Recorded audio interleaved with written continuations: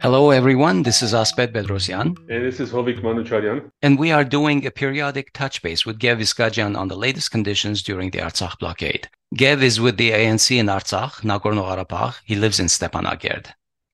Before we begin the show, let me make a quick note that we went from a daily touch base to an almost daily and now more of a periodic touch base. This is because, in addition to logistical connectivity issues during this blockade, we're also concerned about overloading listeners with too much of the same old information, turning pain and suffering into a common, routine thing, and desensitizing everyone to the really difficult life in Artsakh today. And today is January 31st, 2023.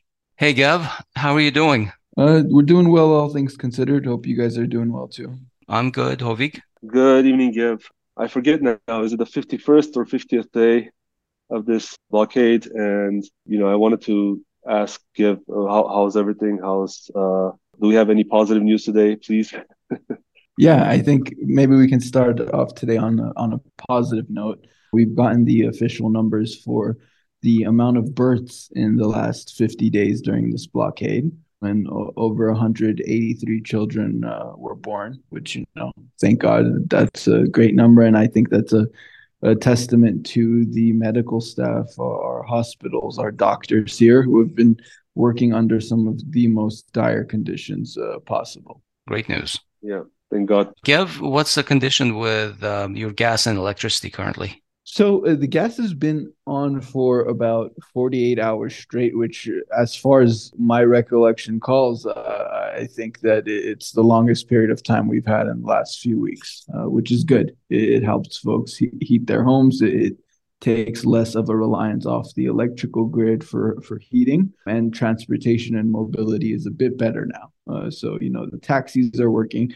On a small little tangent here, you realize how important some of these like energy necessities are, and you get it back, because it's not just, we can heat our homes. The cars can drive. On top of that, you have people working again. So a big chunk of our work service industry are the taxi cab drivers who've been able to work the last couple of days. So let's hope that this is the norm. Good.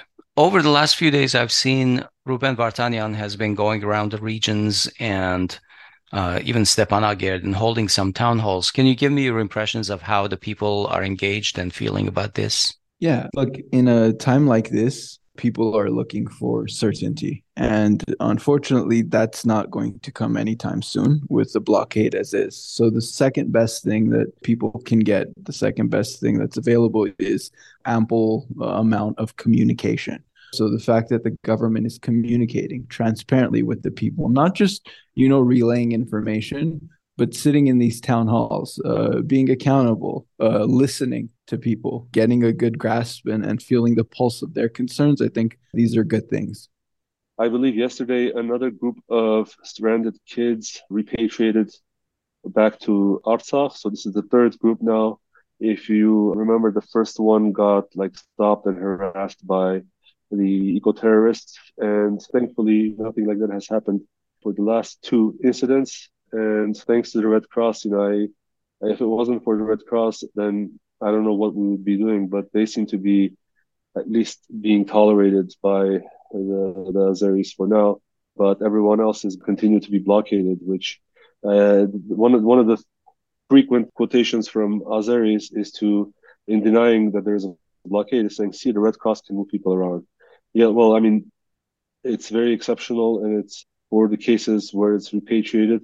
And this is basically the text of the ECHR, European Court of Human Rights verdict, that for the interim measure, which forced Azerbaijan to basically allow sick people and families that have been stranded to reunite. But I think I'm wondering why Armenia isn't continuing on that path and asking for full unblockage of transportation and communication between Armenia and Artsakh. So that's what I was thinking about. Well, I have a couple of comments about that one. Number one, on our YouTube channel, we've also seen a bunch of Azeris commenting that they're asking, what blockade has any Armenian been prevented from leaving Artsakh? And that is part and parcel of the depopulation of Artsakh, the policy that they are conducting right now. They're saying leave your home. We're not going to stop you. Of course, you can't come back.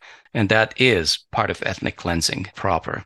And the other thing that I want to say about what your comment, Hovik, is that all these efforts seem to be trying to get back to pre-December 12, let's say. And let's remember that that was also not a very good time. That was a time when the Lachin Corridor had been surrendered. Pertzor had been surrendered. Aghavno had been surrendered. Those were not good times that we are trying to get back to here. We need to think about... In fact, yes. Self-determination is still the goal. And unfortunately, I don't think Armenia is thinking about it.